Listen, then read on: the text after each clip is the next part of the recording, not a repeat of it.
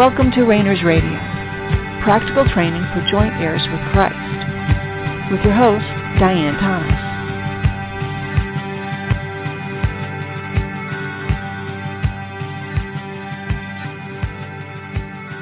Good evening, and welcome to Rainers Radio. This is Diane Thomas, your host. Let's just relax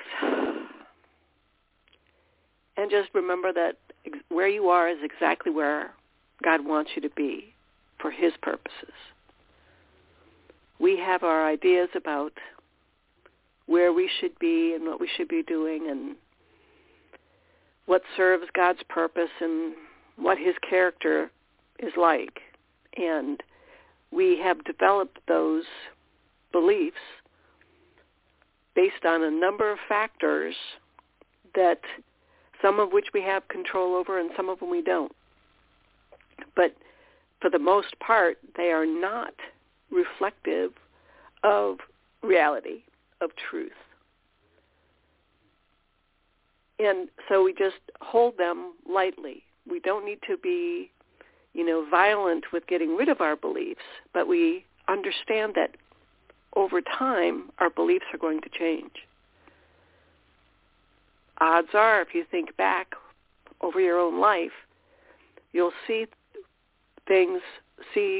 changes in your perception of who God is, who you are, how He does things, how other people relate to God, and even some plain old doctrines that you might have learned new things or released some of those doctrines.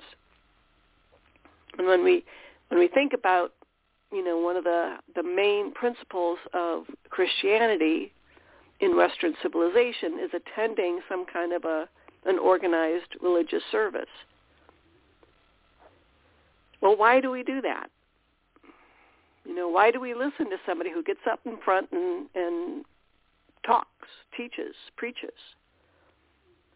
It's because we have, to some degree or another, recognized that we as individuals don't have all the answers. That there may be areas where we can learn something, where we can grow, even if it's an area where we simply need encouragement from an outside source, or feedback or correction. But the basic principle is that we've accepted is that we don't know everything. We don't have we don't have the mind of Christ. We don't have full understanding of God's nature. Now, in your spirit, you do. You do have the mind of Christ. You do know everything. You do have all power and authority in your spirit. But the chasm between your spirit, who you truly are, and your soul is like the Grand Canyon. We can't broach it on our own. Only God can restore our soul to our spirit. And that's what we're here for. And that might be something you're wrestling with. What am I here for? Things might be going really good for you. Things might be going really bad for you. Some, it might be in between. But one of the questions we often ask, especially like around holiday times, is what are we doing? What's the meaning of life? And when we can start with the idea that you are here on this earth for God to restore your soul to your spirit, that there's something so valuable to Him about that process. Something is created in you that He may not be able to do any other way than put you through this life events, this life here on this earth that creates in you something that He treasures, that He values.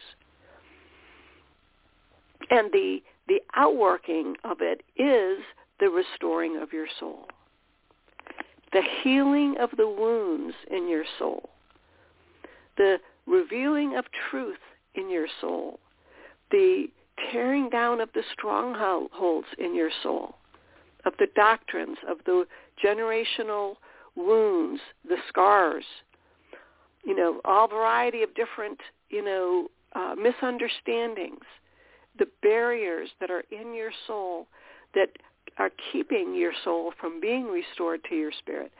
Those, again, are all God's responsibility that he is enjoying. God relishes the opportunity to restore your soul. He gets a kick out of it. He's enjoying the process. Now, one thing we can say is, well, of course he is, because he is in control of everything. He's in charge. He doesn't have to wait. He doesn't have to put up with anything. Well, he does wait, though. He can't do everything he wants at one time. We can think in terms of, okay, what if God was just fully God in your life right now? What would that change in your life? Would we even recognize his presence as God? Or would we misinterpret? Because his ways are not our ways. We are so ignorant and inexperienced with the way God truly moves, the way God truly is. When we think about his power and authority, we think even in terms of, what we experience here on this earth. Who has power? Who has authority? People in government, people in the military, people who have, the most guns or the most money or the most control. But God's power and authority is of a different nature. And, even when we say God is love, God's true nature is love, and he expresses that love through giving. That's how it's expressed. And that's true of us now. If we've been re-spirited, then we too have that same nature, that our spirit nature is love, and we express that through sharing that, giving what we have received, giving unconditionally what we have received unconditionally. And yet we have such a filtered view of what that means. So often we think, okay, well, that means give away everything we have. Give it all to the poor and, go minister in Africa or something. We have an idea about what that means. And that idea filters and distorts the truth that is already in your spirit. Now, God has a timetable. God has an order for your life. Things that may be important to you that he fix, correct, make better, make easier for us. They may not be what's most important to him. We all know that game, Jenga, where you pick out the one piece that if you can pull out that piece, that will not, the tower will remain standing. Well, God's kind of doing the opposite. He's looking for the pieces that to address, to heal, to correct, that will give us the greatest healing, the greatest freedom. So very often we'll be struggling with something in our lives. We'll be looking at, okay, why does this keep happening? Why can't I get along with this person? Why can't I keep a job? Why am I always so angry? Fill in the blank. And we want to fix that. We want God to heal that, to fix that problem. When he is leaving that problem on the table because that problem is making deeper issues available to him. And God is not a superficial God. He does want to get to the roots of the problem. His idea of restoration is wholeness, not betterness, not good, but wholeness, spirit, soul, and body. A full restoration of who you are, reunited, spirit, soul, and body. Now, again, we've talked many times, we have no idea what that looks like. And I think there's a reason for that because, if we knew, okay, this is what it would look like, we would try to do it on our own. And we so often do. Okay, the whole idea of what would Jesus do? Okay, well, you know what? In most cases, we don't know because we don't know what his will is for that particular time, what his desire is for that particular time. Because, again, we think that God only wants a certain outcome in every situation. We often think that God's goal for this earth is peace, that everybody, nirvana, heaven on earth, that everybody get along, everybody agree, that there's no discontent, there's no death, there's no evil. And yet when we look at when on this earth that happened, it was in the garden, and it wasn't good enough. It wasn't accomplishing what God wanted. He has a purpose beyond the circumstances, beyond our environment. So when we look at our circumstances, regardless of whether they're personal or in your neighborhood, your community, your country, we so often draw conclusions about the nature of God based on what's going on in the outside circumstances. We could look back at, in the United States, the Civil War, the North against the South. Both sides were praying to God to give them the victory. Both sides were certain God was on their side. Both sides. And yet, what's God supposed to do? Well, he has his own purpose and his own plan. And it's for the individual. God is so interested in each one of us as an individual. And his purpose and plan is for the restoration of us as individuals. And going back to the Civil War, God could have prevented that completely. God could have prevented, the Holocaust. God could have prevented, the asteroids destroying the dinosaurs. He could have prevented everything. But he didn't.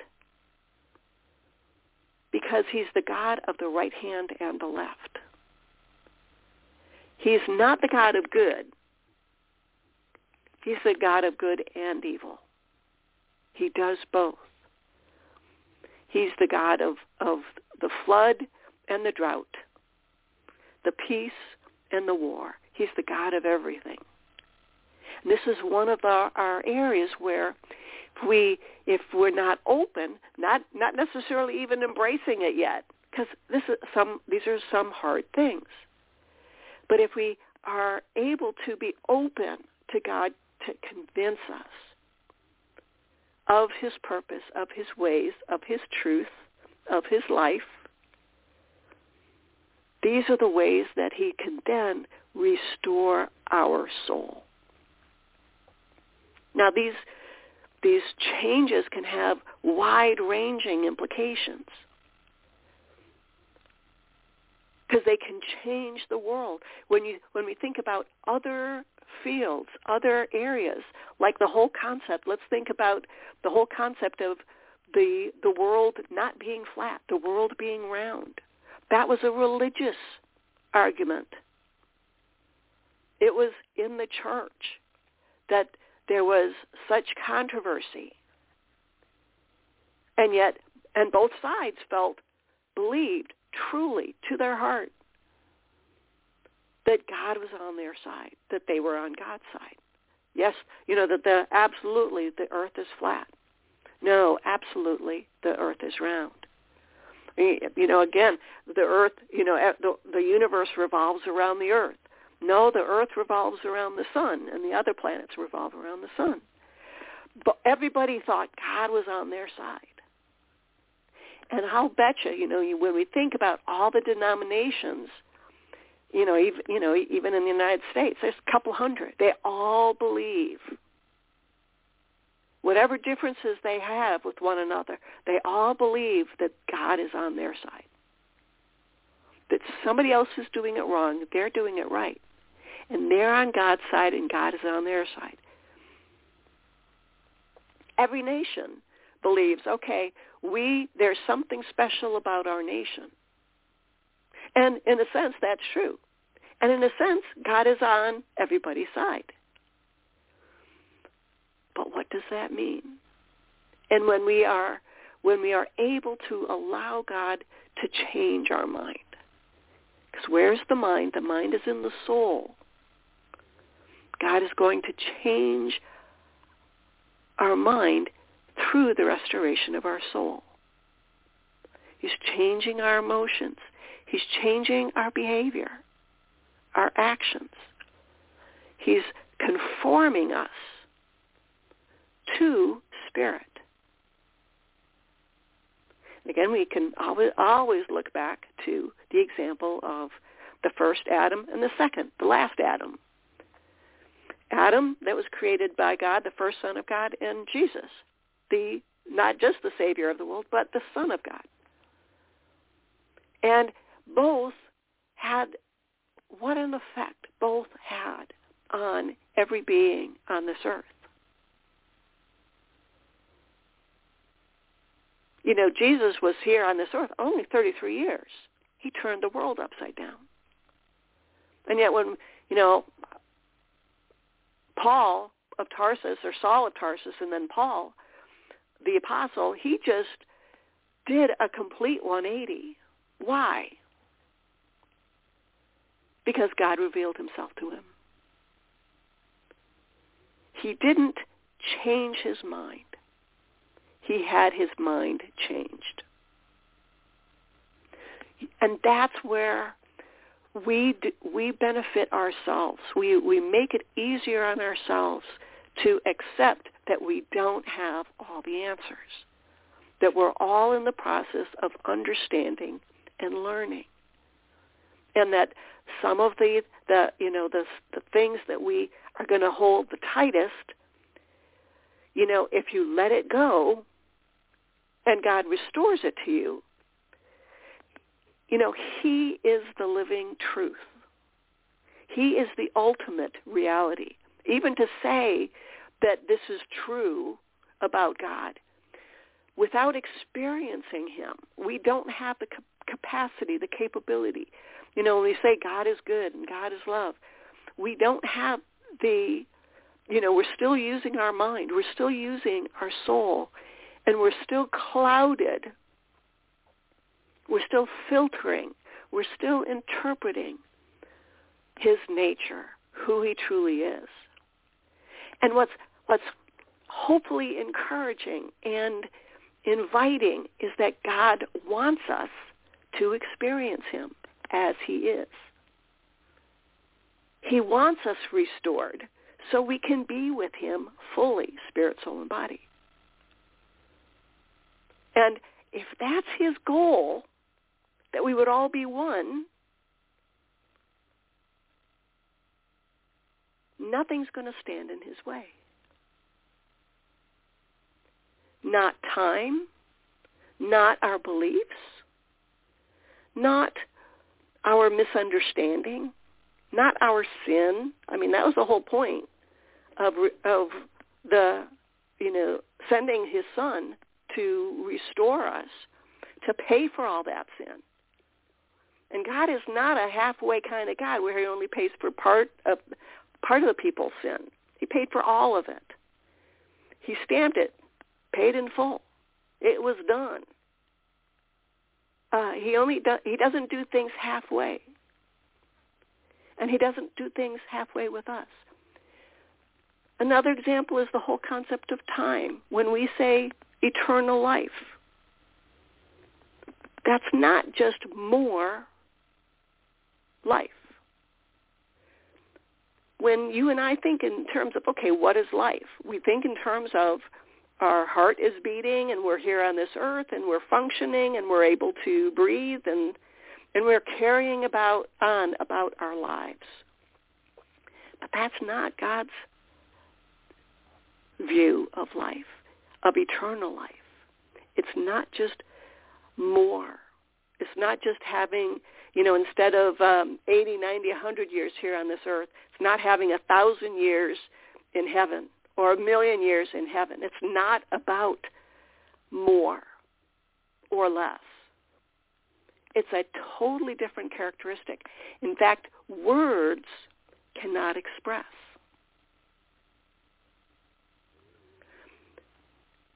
We cannot comprehend. We cannot express because we have not experienced. And even if we have experienced, it's really hard to find words. We talked about the example of ice cream. How do you describe ice cream to somebody who's never had ice cream? Or peanut butter? How do you describe that to how do you describe taste or color? How do you describe color to somebody who's blind? We can use all the words, but until they experience it, it's not real. So until we truly experience eternal life, it's not real. Now, eternal life is a characteristic, a quality of God. The more that process is going on in our lives, where he is restoring our soul, the more we do get small tastes of experiencing eternal life. When we experience a healing or understanding or acceptance, or when God says, well done, thou good and faithful servant. I always think, people say, oh, that's all I want to hear. When I die, I want to hear God say, well done, thou good and faithful servant. I just always want to say, well, if he doesn't say that, it's a little late, isn't it? I want to hear that now. I want to know how I'm doing. I want to know if I'm holding something back that I don't need to be. I don't want to make life harder for myself. I want to make it easier for God to do his work. And, I'm kind of assuming 99.99% of all people who have been respirited have beliefs that don't line up with the true nature of God, that have a filtered view of God, of us, of ourselves, and of one another. Going back to, if you don't believe what I believe, you're not a Christian. And if you don't believe what I believe, you're demon-possessed, the devil. And when we have these beliefs, it's something that God has to work through. Now, again, it's not a surprise to him. It's not. There's always been, even before Christ returned, even before, the Bible's, Old Testament, before he started to reveal himself in the very beginning. There's always been misunderstanding. When you think about Adam and Eve being, out on their own for the first time without their spirit, and one of their sons killed the other. That's how long it took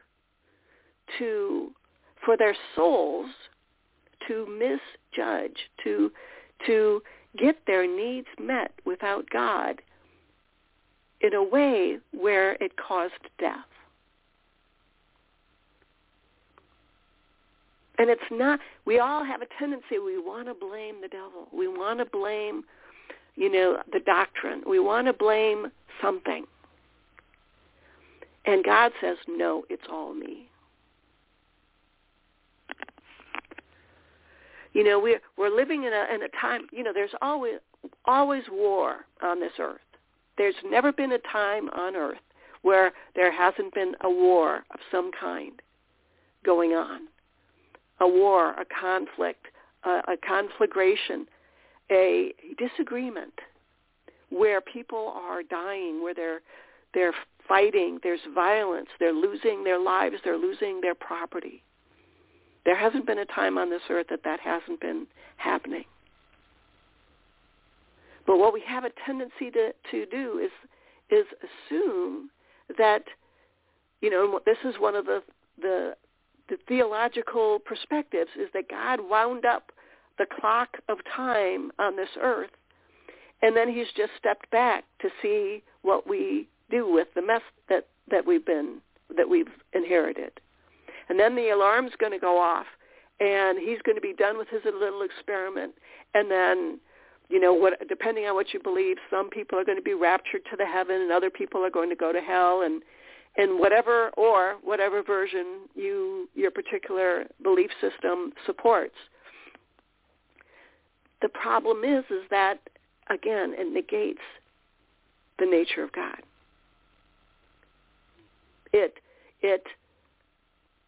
frees us to not have a relationship with God. It keeps us from having to depend on him, because we go, okay, well, this is my life.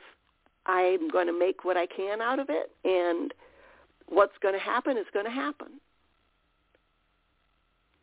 When God is a personal God, this is, we talk about the different religions on this planet. Every religion has meetings. Every religion has a book. Every religion has beliefs.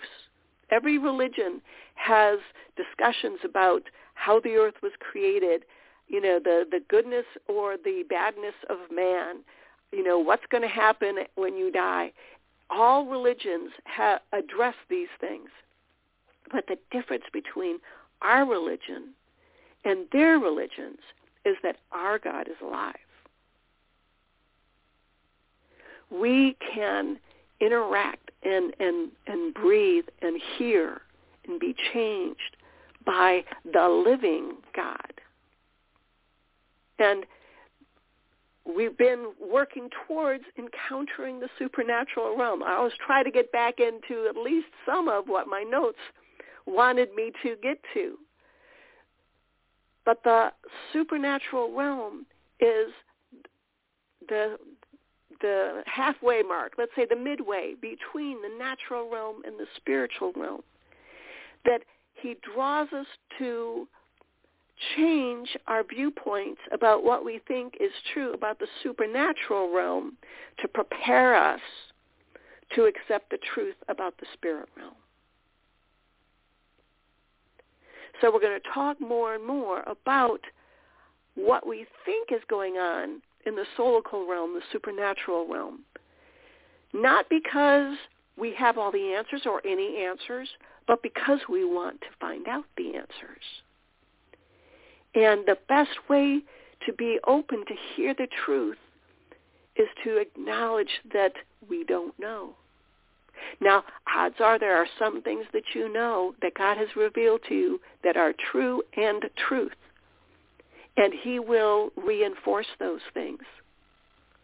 And those are most likely going to be based in some degree on your own experience with him. But odds are just as well that you may have misinterpreted what those experiences mean and how many layers they are and how meaningful they are and how much you were changed by them. So there's, in God, one of the fun things we find out is there's always more. He's limited, he's limitless, and he's eternally creative. So take some time this week, again, and the last homework from last week was to just, is there any question or thing you need to clear up with God?